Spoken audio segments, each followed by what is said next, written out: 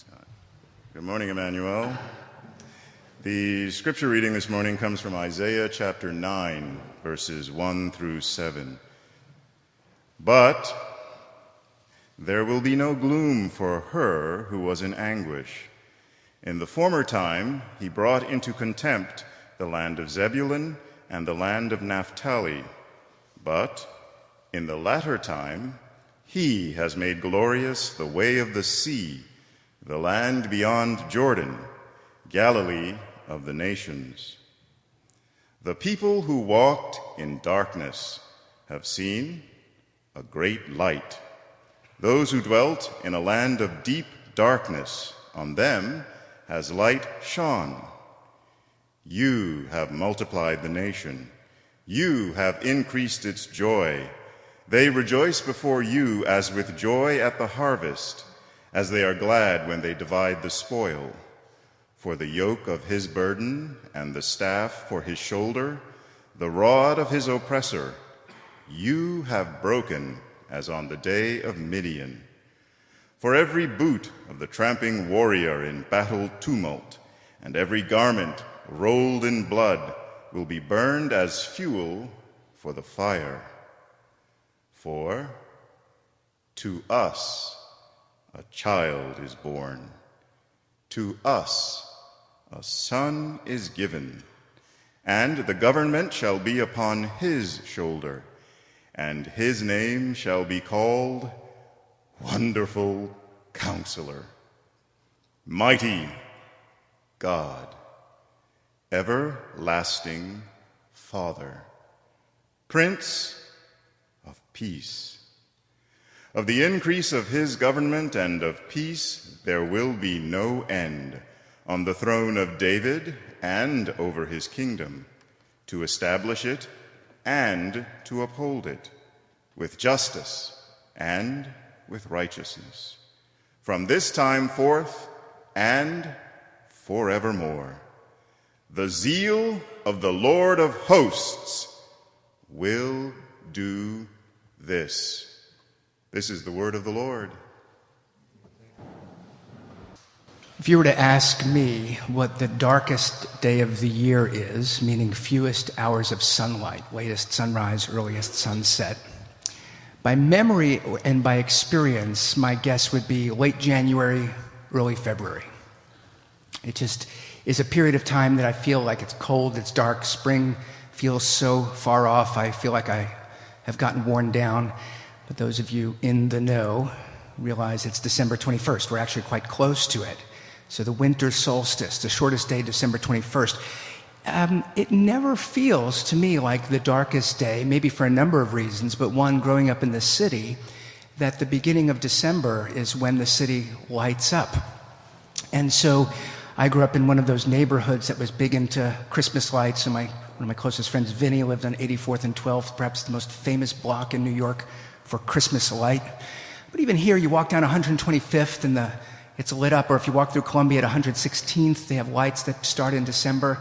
And there's something about that makes it feel like it's not as dark. There's something about lighting things up that makes it feel like that things are happening, that we're more connected. And so even if December 21st is the darkest day of the year, the light and other things makes it feel so that's not so much the case for some of us. At least I'm sharing my own experience. Now, we're in what's called the Advent season. So for the upcoming Sundays, we're looking at passages from the book of Isaiah. The book of Isaiah anticipates the coming of someone whose arrival is like light in darkness. And so Christmas has that imagery. The birth of Jesus is as if something bright came into a dark place. And what it means is that something has changed radically. And when I used to hear about this radical change with the arrival of Jesus, I think I got confused that the claim was that there was a thorough change. And of course, the claim is not that the world was thoroughly changed, meaning there's still darkness, there's still struggle. Jesus didn't fix everything. The hope is for a future return when all things will be renewed and made new. But in the meantime, we still live with troubles and complications. But the claim is that once light has come in, how we experience life in the darkness is different. It won't feel as hopeless and as troubling if Jesus has come and as if he is who the Bible declares him to be. And so that's worth thinking about in this season. So we're going to be looking at these passages from Isaiah, perhaps some of the famous ones that are related to Christmas. Today we're looking at Isaiah 9. And in looking at this passage, I want to highlight three things that we can expect. Walking in darkness, seeing great light, and increasing peace. So I want to begin talking about walking in darkness. That is not the tone of the passage, but it's the context. The tone of the passage is great joy and great hope and great celebration. But to understand the greatness of it, we need to assume the context, which is Isaiah is telling them in advance what's going to happen. First of all, they're not listening to Isaiah. So Isaiah says the more you walk away from God, the worse you're going to find things get. And history played out that happened. But now in Isaiah 9 is saying, but even when you walk away from God, God will do something in the future that will be so great that it will cause us to marvel. And so he's announcing both of those things in advance. But before we get to the great light, let's give a little bit of thought to the darkness, because that's even in this passage. So if you look at verse 2, it says, the people who walked in darkness have seen a great light. Those who dwelt in a land of deep darkness, on them light has shone. It's the story of God's people who stray from him, and in straying find that it's overwhelmingly miserable. And yet it's a story of God's grace who still comes to meet them. But it's that misery. The imagery of darkness is usually clear enough to most of us. Some people fear the dark, and even if you don't fear the dark itself, you could see why being in darkness would be concerning. For me, being a city person, the woods are terrifying, even when it's not dark. I find myself wondering what's going to happen. But I've found myself on a couple of occasions not timing sunset properly. And yes, I have that little light on the iPhone, which seems more powerful in my apartment than it does in the vast wilderness. But there have been times that I've been out there, and one of the things about the darkness is the confusion, the inability to see affects what you can understand, and therefore we misunderstand. And so you hear a noise, and maybe that noise was a chipmunk, but you fear it's a bear. And so you're terrified, even though you shouldn't be. But on the other hand, the noise may be a bear, and you think it's a chipmunk, and you feel completely calm and safe, but you should be terrified.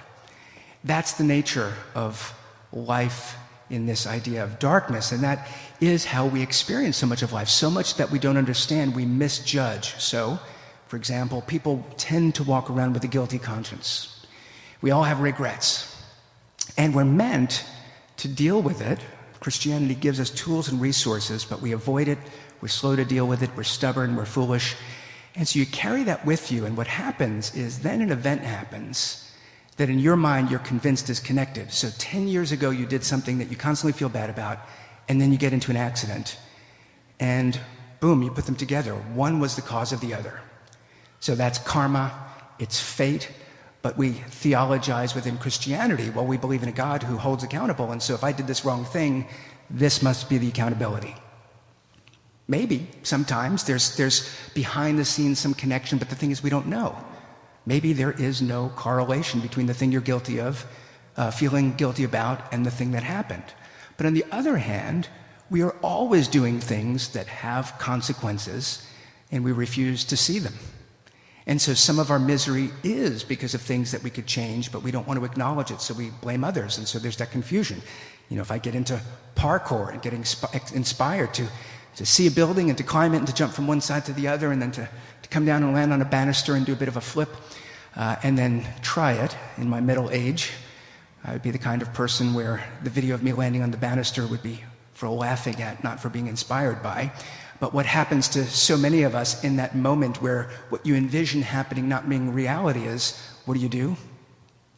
All of a sudden you start to think that there's an incompetence to the architect who designed that building.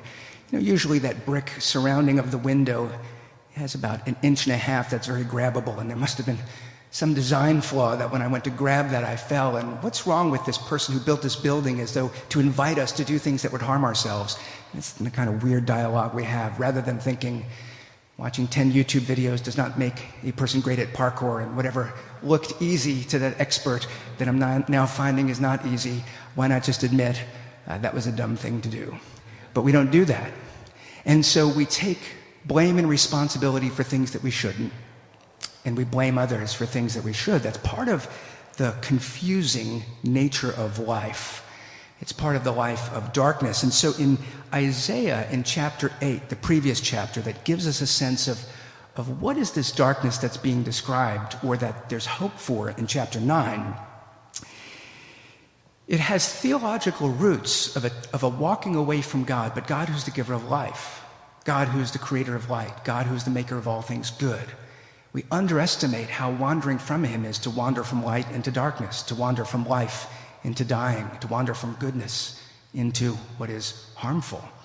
And so Isaiah is warning his people, and here's the description in chapter 8, verses 21 to 22.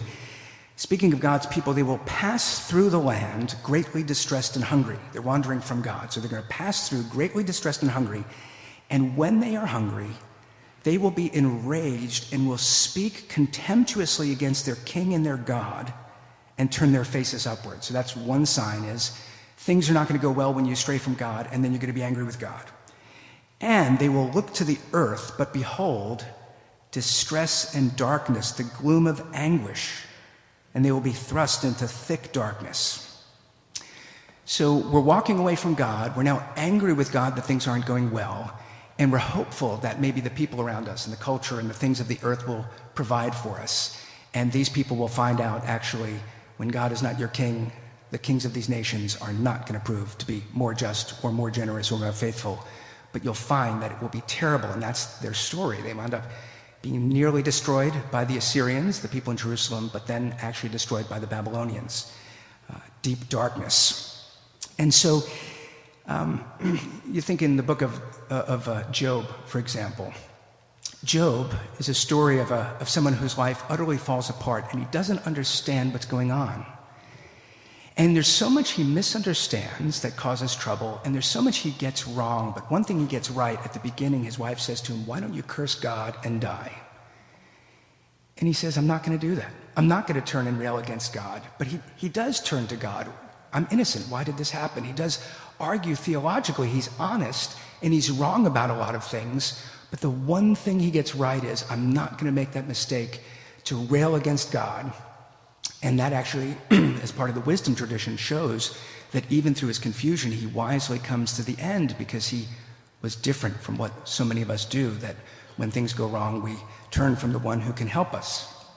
And so the world is filled with trouble, and God says, well, I will guide you, and I will protect you, and I will watch over you, and I will heal you. No promise for an easy, perfect life, but there is a genuine hope. But the warning is clear. But if we won't listen, if we do what we desire, and if we try to sneak and hide certain things and think that the earth will satisfy us, it's deep darkness, it's distress, and it becomes so confusing that you then can't find the one who will help you. This week, a minor news item you may not have read about, a bomb went off in Munich. Construction crew building a bridge detonated a bomb. And it wasn't part of their plan. It was accidental. What happened? There was an undetonated bomb from World War II. Could you imagine that, sitting there for 70 or 80 years? And the bomb got set off while they're building, seriously injuring a handful of the crew. And you think, what are the chances of that a bomb from 70 or 80 years ago is sitting there and then suddenly goes off? What a fluke, what a weird thing, right? Apparently, the odds are greater than you would assume. Every year in Germany, 2,000 tons of undetonated bombs are found. Since 2010, in England, 60 bombs a year, undetonated World War II bombs, are there. So they know this. This is surprising to me, but they know it. So before you build, before you dig, in France, in England, in Germany, places like that, they are aware there might be some undetonated bomb under the surface. And so, aware of that, knowing that, we now need to behave differently, more cautiously. And the Bible says in every one of us is something waiting to blow up. In our world, there are these things that have not yet been set off. And if you walk around thinking you're in the light and you're safe, you're at some point something's going to happen that will utterly surprise you. But Jesus says, now, I'm not telling you that life is safe and wonderful, but I'm saying if you come with me, I will shine light so You will get a greater insight to these things in your heart and in your experience so that you can deal with them and seek healing, and that every interaction is not one that's going to set you off. And you can go into the world with greater wisdom so that you're not fooled by people who are smiling as they shake your hand but intend on harming you. And so this idea of the darkness is not meant to make us more afraid or more cynical. It's meant to make us wise, given the struggles that we all experience that get intensified at some time. So we live in a world where there is deep darkness. That is discouraging. And you can see that theologically we would say, well, the root of this is people turning from God. But how does it take shape? It takes shape in verse 4 through the rod of the oppressor, verse 5 through the boot of the tramping warrior. What is it about people that we are hostile? We are selfish, we are greedy, which means that when we organize and take the strength and the gifts that we have, we don't use them for the flourishing of all, but we use them to our own advantage at the expense of others. We get so angry we go to war, so bloodshed is normal in every generation. The Bible is saying it shouldn't be normal. This is darkness. This is not good. And so it's in that distress that God then will have to do something. So here's the second thing.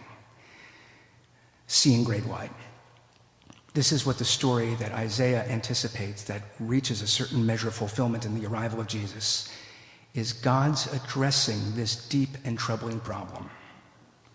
And so we find that in verse 3, speaking of God, you have increased its joy. What a different narrative. The very people who turned away from you, walking into darkness, you will come and bring joy to these people who railed against you. Verse 7, the Lord of hosts, the zeal of the Lord of hosts will do this. Once we are lost in the darkness, whatever plan we come up with to get out is just to have us going in circles.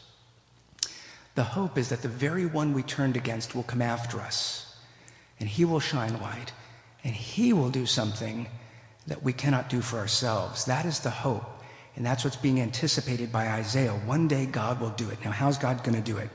Here are two things. One is through a gift. We are given a person. That's verse 6. For to us a child is born. So the hope of somebody who's different from anyone who has ever lived. To us a son is given. The language of given. We don't earn it, we don't deserve it. And we raise up among ourselves leaders who just keep us in the same cycle. But God will send somebody in. He will give us somebody who will make a difference. And think of these titles. You will be called Wonderful Counselor. Do you need somebody to instruct you? Somebody whose teaching and being is wonderful so that you gain understanding and wisdom. Would that be helpful to make sense of your life in this world? That's what we need. God says, I will send one who is a wonderful counselor, somebody to teach you, to lead you, to advise you. He will be called the mighty God. Do we need God to be powerful? Well, what happens when we look at the powers as they're exercised by those around us, individually and in our institutions? Is there the hope that there's one thoroughly good who is mighty? Well, God is, and he is good. And so what we need is this mighty God. An everlasting Father, not a father who's with us when he's not working, or with the family when he hasn't met somebody he's more interested in, or kind to us when his mood is good, but a Father that doesn't leave us, but a Father who is everlasting, fatherly, good, providing, protective. Is that something we need? It is. A Prince of Peace. Do we need a future leader that has the promise of establishing peace rather than just creating the cycles of the next promise that then gets failed? We need a Prince of Peace. The things that are offered here, imagine there's a person like this. And so you read through Isaiah and you think, well, who could it have been? Was it Hezekiah? Who fits this description of the later kings? And it's kind of like with a puzzle and some of the advanced puzzles that you find a piece that looks like it fits, but then you have to sort of push it in, and I'm the kind of person that's like, no, I think it really fits, but I just assume that there's a machinery error, that they didn't cut it right. You press it in, and then it goes in, but other parts of the puzzle bulge. Who is it that fits? Well, there's a number of people that came and brought peace. There's a number of people who were mighty. But you read this story and you think, how can anybody but God fit this? Who else would get the title Mighty God, Everlasting Father? But this is not about what God will do in some far-off way. It's about a person who God will raise up. So who fits that? And in the whole of the Bible and the whole of the world, there's only one person that meets the criteria, that fits squarely. It's the one who was born, the one who came into the world as light into darkness, the one who was sent from the mighty God, the everlasting Father, the one who would establish a kingdom of peace, the one who would be our wonderful counselor and would send that counselor, the Spirit, so that he would be with us. It's Jesus, the gift. That's what we're remembering, that in the darkness of our lives, God has begun to fulfill this. And so it's not thorough yet, but things are different. We have light. So the first thing is that something is given to us. But here's a second thing, is that what this person will come and do that's unique is that he will establish himself and his reign and his rule in what is unfortunately unique. Verse 7, he will be on the throne of David and over his kingdom, to establish it and to uphold it with justice and with righteousness from this time forth and forevermore. How do human beings establish power? And how do we maintain it? Let's not be too cynical, but often, whatever we're saying, there's some hidden self-serving agenda. So we establish it not fully righteously, not fully justly, but in the way that appears to be. But sometimes we're actually well-intentioned. We do establish things. We really get it right, but do we uphold it? Are we able to maintain it? We're told that there's one person who can have that authority, that trust, the one that was announced hundreds of years in advance, who comes to establish a kingdom and to uphold it with justice and righteousness. And what makes this king different? He will come into the darkness, but he will not wear the warrior's boot. But he may be trampled by it and experience bloodshed. He will not bear the rod of the oppressor, but he will go before his people and be struck with the rod. Think of Jesus' fake trial where the Roman Empire beats him and causes him to bleed and crucifies him. Jesus willingly did this because the ways of God are utterly different. He would establish with his own righteousness, overturning and making things just, that through the injustice he receives on our behalf, he turns the world upside down so that things could be made right. And we're told that God has sent one strong light into the world, a righteous man who will establish justice on our behalf, so that having been justified by his grace as a gift, we can live righteous lives because he is now our king, our ruler, because we now live under his light. It creates a new possibility that says when you're wandering in darkness, you can't figure it out and get your life together. Just call out and he will find you. It's a very different paradigm. He comes and he establishes in our lives and in our world the way of peace, everlasting. And then he will uphold it. And it's that vision, the sign of the cross, that says this was a sign that was meant to be not of the glory of the empire, but the threatening of the empire. The crown was the glory. Look at our wealth, our power, and our prestige. But look at the cross. This is what happens if you don't obey the crown. Jesus says the cross will now be the sign of my followers, because they'll remember that I'm a different kind of king. And so there's a tradition in nations that have where Christianity has been established, that the rulers, the monarchs, have crowns where the cross is on top of it. It's meant to be a sign that says that the Bible promises a king of kings. All the rulers of the earth are meant to imitate his leadership, to establish and uphold with justice and righteousness, but also to be accountable, that if they choose not to be just and upright, they will answer to the one who is above us. And so that crown, having the cross above it, is meant to be a sign of humility, a sign that makes things right. And you could think of periods in church history where it seems like leaders of Christian nations took the cross aside to uphold the crown, and the years of damage and explaining that the church still needs to give, to wonder why would Christian people do that. And we would say because we were not upholding justice and righteousness. We were not leading, following the great king. In talking about this crown with a cross on top of it, It's interesting if you think of the various imagery for our neighbors, Columbia University.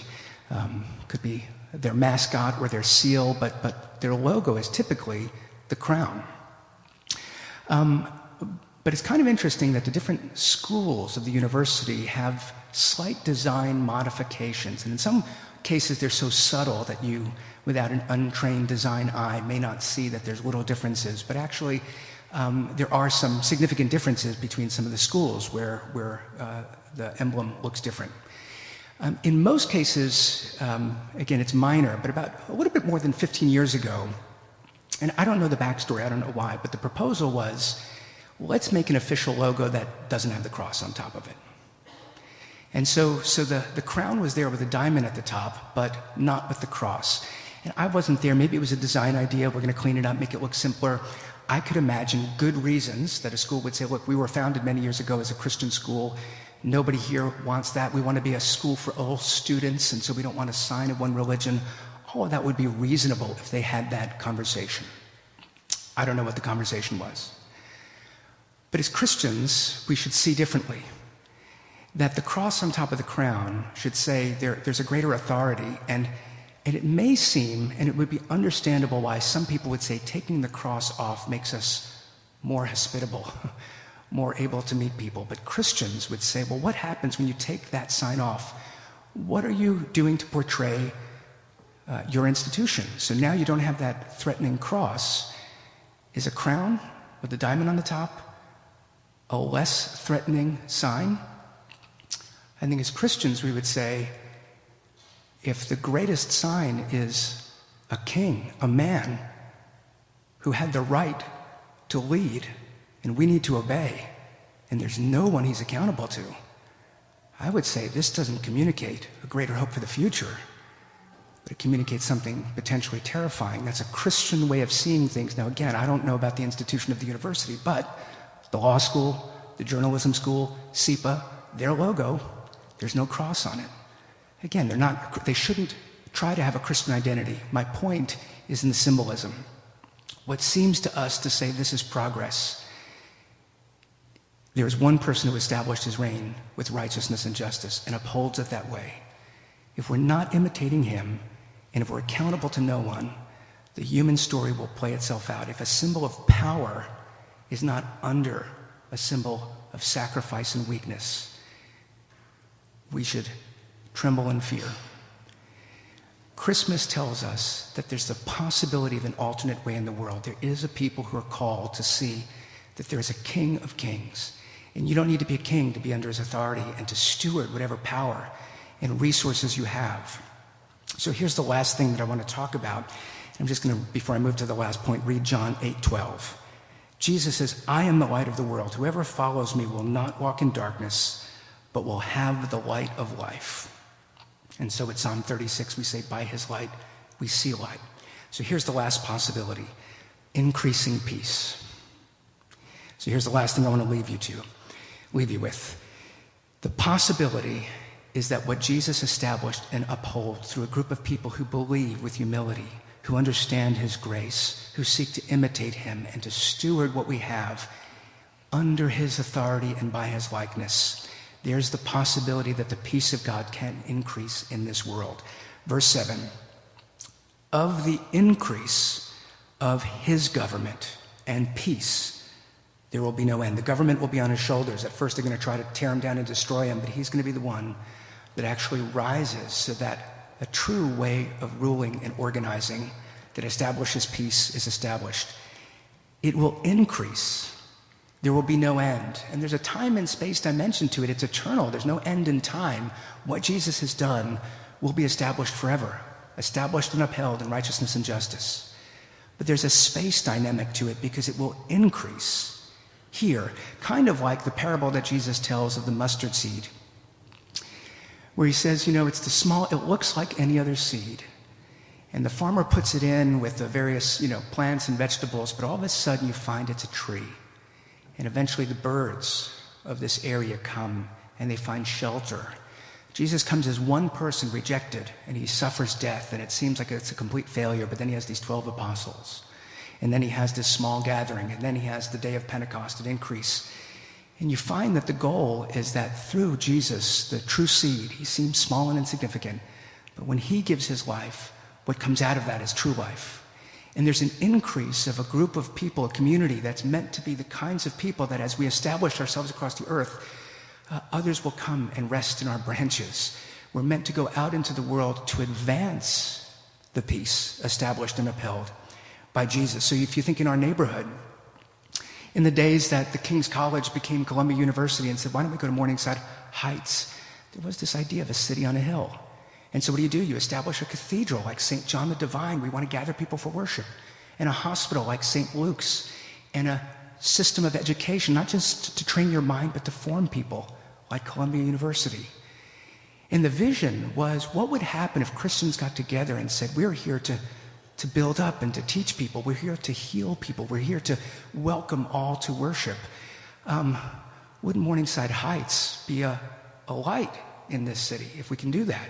If it's established and upheld in justice and righteousness. You know, friends, we believe that our small, humble community is here because if Christ's light shines brightly, if we gather to worship and then go out into the world, we're crazy enough to think that the peace of God will advance through our believing and following.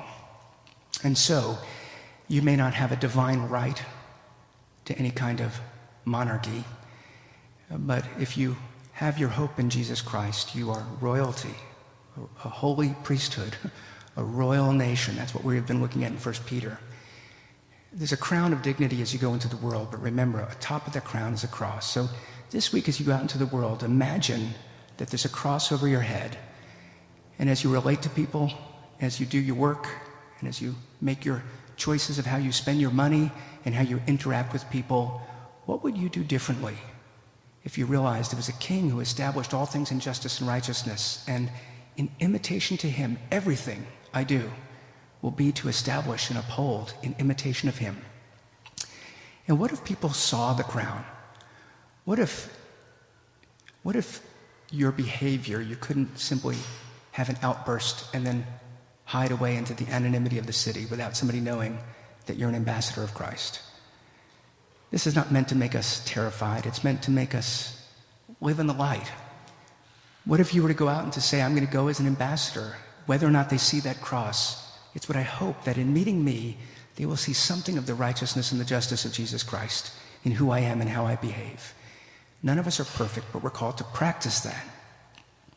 God gives it to you, and God will uphold you as you go and seek to give it to others. And so I want to encourage you today, don't walk in darkness, walk in the light of Christ. See that great light and increase the peace that he gives you. Share it. And then come back next week after you've given it all away, and we'll give you more. Let's pray. Our Father, we long for the thorough establishing and outworking of this promised reality. Lord, we're grateful that Jesus shows that it really came, that in his coming we have a wonderful counselor. We have an everlasting Father. And so, Lord, lead us by your Spirit. Forgive us for our stubbornness, our folly. Forgive us for loving the darkness without knowing it. Help us to see light the path on our feet, that we would not stumble, but that we would go after our great King and with honor and dignity take the peace that he gives to us and share it generously and radically as we go into the world. Lord, do that this week. Protect us, keep us from temptation. Forgive us for our grumbling and our ingratitude, but Lord, help us to see Jesus, that by his light we would have light for the week. Do that gracious work by the power of your Spirit in us, we pray. Amen.